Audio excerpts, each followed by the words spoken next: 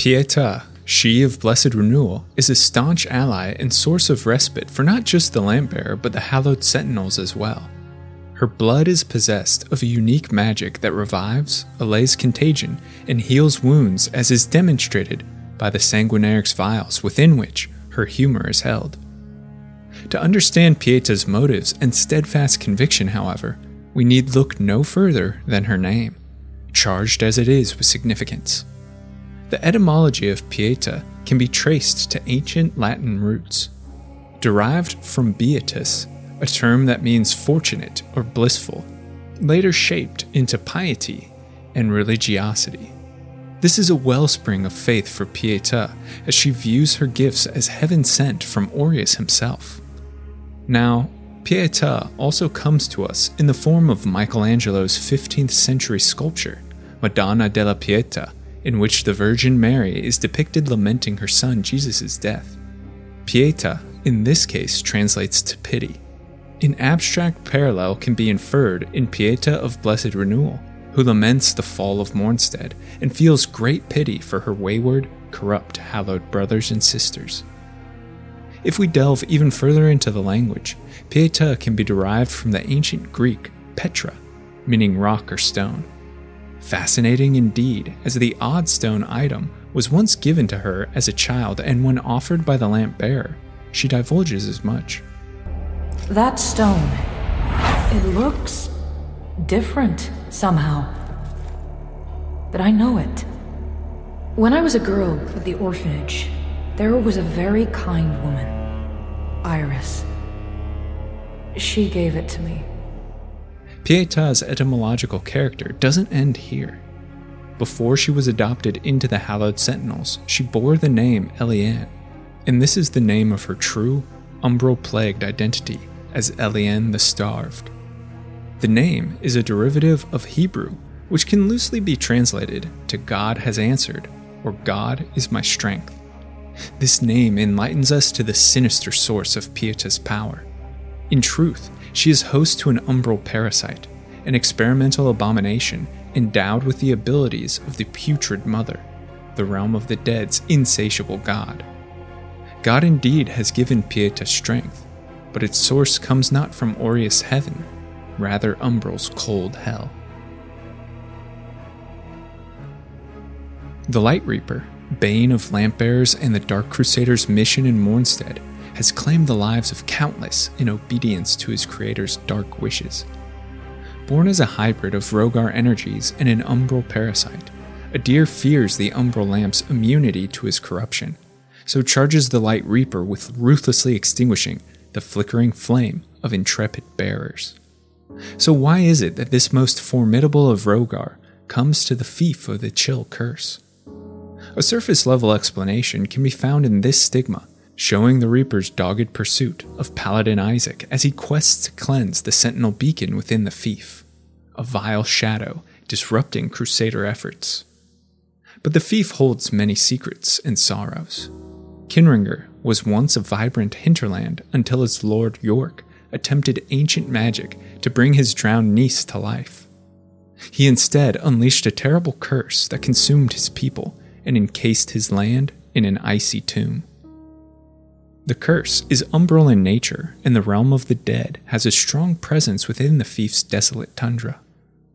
A creature himself born of umbral, the Light Reaper is acutely attuned to its magic and manifestations of its god. The curse that destroys Kinringer acts as a lure that draws the Light Reaper's attention, and, possibly, what ultimately brings him here, spurred by the dread his master feels. Upon alighting in Kinringer, the Reaper seeks to annihilate all creatures stained by the putrid mother, which brings him in direct confrontation with the Hollow Crow, the grotesque abomination of Lord York himself. Their fight is savage, immortalized in this stigma, and its direct consequence severely weakens the Hollow Crow. Bloodied and injured, it hobbles to its roost to convalesce. This explains why the crow doesn't fight the Lampbearer directly during its boss encounter. Its injuries suffered at the Light Reaper's hands leave it much depleted.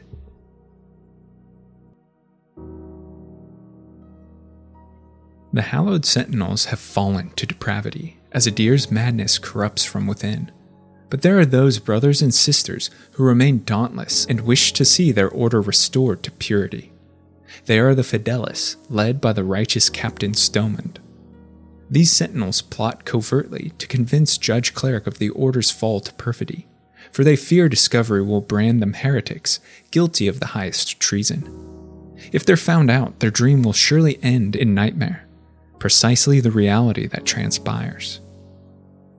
Rumors circulate among the sentinels of the radical sect wishing to end crackdowns and massacres, wishing to invite Rogar invasion, or so the twisted brothers and sisters believe. Tancred, master of castigations, is tasked with uprooting the conspiracy, of torturing and eliminating the Fidelis. This stigma shows members hanged as Tancred spews caustic warnings against such transgressions. For Stomund, the guilt is unbearable. His actions led to the deaths of those whose trust he held, a sentiment echoed in the lore of his armor.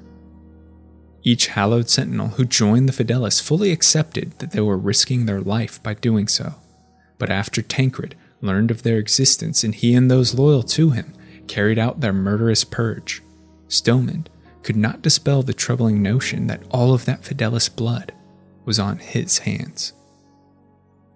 This instigates a contemptuous blood feud between the two men that cannot end until one of them is slain.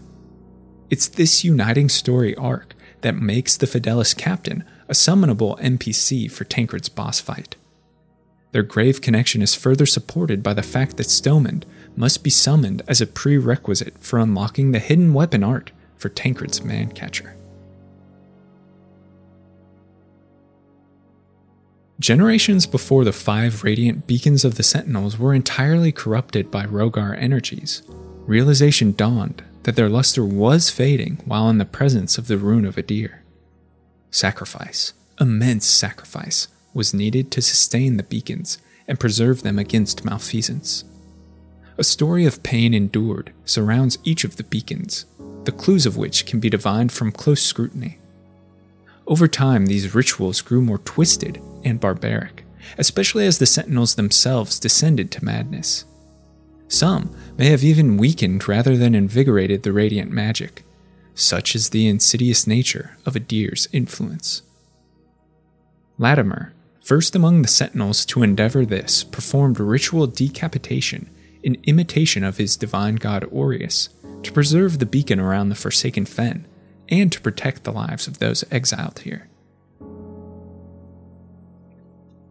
The Kalrath beacon tells the story of a noble woman who turned to Adir worship for wealth and power, and to resist takeover by the foreign hallowed sentinels. Honored nobles and fellow visionaries, you placed your trust in me. And did I not deliver on all of my promises?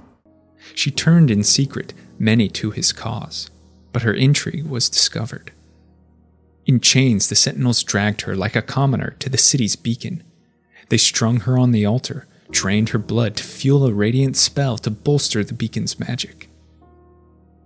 We can see the remains of her corpse in petrified agony. Within the fief of the Chill Curse, there rests beneath pulsing magic a coffin wrapped in chain link. This is the coffin of Lucy, niece to Lord York, who governed Kinringer. Agonizing sorrow drives York to forbidden magic in an attempt to revive her lifeless body. We see Lucy's funeral procession head towards the beacon, and perhaps York seeks to use its powerful magic to fuel his ritual. Instead, a terrible curse freezes Kinringer. York undergoes mutation, and Lucy's spirit lingers. The Lord sacrificed all and lost all. The beacon that sits atop the Tower of Penance is more puzzling. A corpse is held within one of the tower's medieval torture devices, the unfortunate soul recipient of slow death. Who this is may be up to speculation, but a scholar of umbral magic named Geoffrey was arrested for his blasphemous research and sent to the tower in chains. His dagger rests on the exterior bridge, and this stigma shows Geoffrey within his cell. It's possible Tancred sacrificed this crazed heretic to sustain the beacon. An alternative is that it's the corpse of a radiant purifier sent by the Church of Orian Radiance to uncover apostasy within the Sentinels, only to themselves be judged a sinner and damned to execution. After all, the accoutrements of a purifier are found nearby. Judge Cleric herself sacrifices to sustain the Empyrean beacon in a ritual where her hand is severed. Peculiar that it's a hand, as Adir's disciples take as symbol of their god his massive hand and often mutilate their own in reverence. If we scrutinize closely, indeed we see a hand, albeit monstrous, on the altar. Surprisingly, Judge Cleric's hands are intact when we confront her. My best guess is that she's a master illusionist, able to conjure false images. She disguises her Rogar corruption well, after all. But let me know your own thoughts in the comments. The mortal realm in Lords of the Fallen is fraught with conflict instigated by capricious gods vying against one another for primacy. Although Adir, Aureus, and the Putrid Mother are the most prolific gods within the Pantheon, several other deities exist to protect, reward, and inspire devotion within their followers. One of the more obscure is mysterious Menacilde, the goddess of the moon.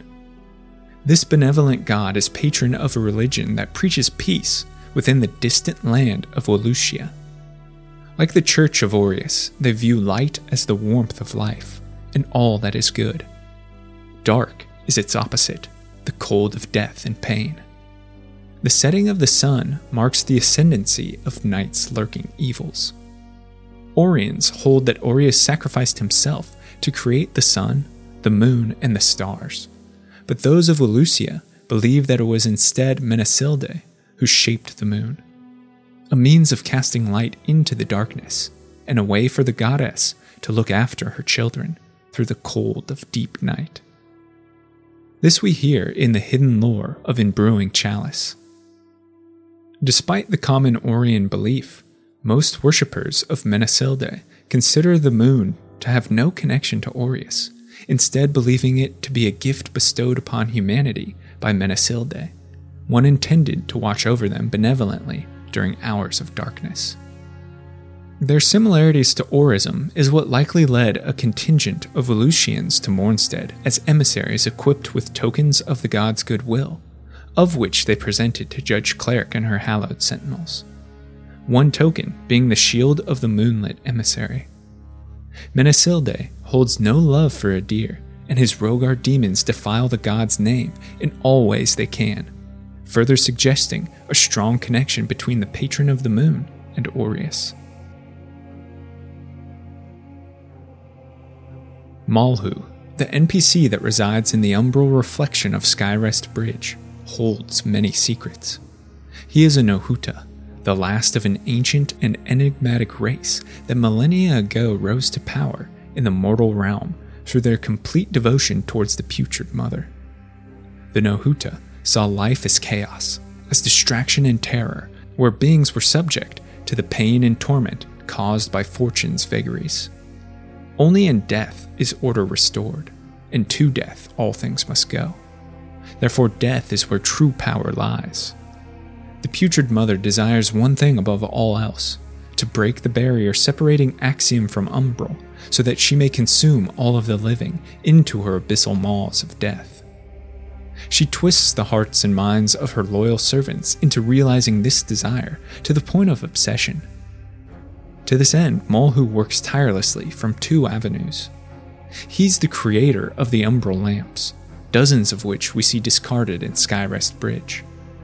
He fills the lamps with magic, with hunger and with desire, then sets them loose into the world. The lamp bearers become unwitting pawns, drawn by the whispers of the Putrid Mother and the yearning of the lamp. The lamps have a way of reading their bearer's ability and fate. For those too weak or incapable of bringing about the Putrid Mother's arrival, they abandon to eternal death. Malhu also conducts secret experiments on the people of Mournstead. In these, he attaches umbral parasites to the souls of the young and those yet to be born. It's hinted that the powers bestowed onto the boy, protected by Harrower Dervla in Revelation Depths, are due to Malhu's experimentation. He achieves near perfection in the creation of Eliane. Malhu is responsible for her grim truth. By his hand was an umbral parasite attached to the girl at birth. Its rapacious hunger is what grants her the seemingly heavenly gift of healing blood, and it's what empowers her unparalleled abilities. If the Lampbearer follows the umbral ending, Malhu achieves his purpose and willingly sacrifices his life to join his deity in the eternal void. Udaranger, a land of frozen tundra, exists far to Mornstead's parlous north. The Udarangrans are nomadic bands of tribal warriors that worship the first of the beasts as their god. Members of this shamanic and barbaric culture laid roots in Mornstead centuries ago, much to local consternation. Their descendants slowly molded into the people of Kinringer, an illustrious fief within the kingdom renowned for its martial prowess and loyalty, traces of their northern heritage. Generations later, and we still see vestiges of Kinringer's past. The inquisitive eye can find, while exploring the Fief of the Chill Curse, ships on the horizon, moored by the skeletal remains of a gargantuan creature. These may very well be the longships of Udarangran raiders or migrants, an isolated haven of respite from their bloody livelihoods. The bones of the creature hearken not only to the first beast that stalks the frozen tundra, but to the panoply of mythical and dangerous creatures that populate that distant land. We see in many Udarangran weapons and armor the frequent employment of bones of various beasts, their shamanistic ways earning scorn from the Church of Orion Radiance and their Dark Crusaders. Perhaps the Chill North and its peoples will be made open for exploration in future content. Thanks so much for watching and listening to this video on the secrets of Lords of the Fallen. Let me know your own insights into the Kingdom of Mornstead, as well as suggestions for future videos in the comments below. And if you're a fan of lore and storytelling, be sure to subscribe to the channel, check out the podcast where content is uploaded frequently. I want to thank my amazing supporters over on Patreon who make all of this possible, and I couldn't do it without their fantastic support. If you'd like to become a lore luminary for access to me, a great community, written scripts, and early video drops, head to patreon.com/thelorebrarians to learn more. Until next time, go forth and explore the lore.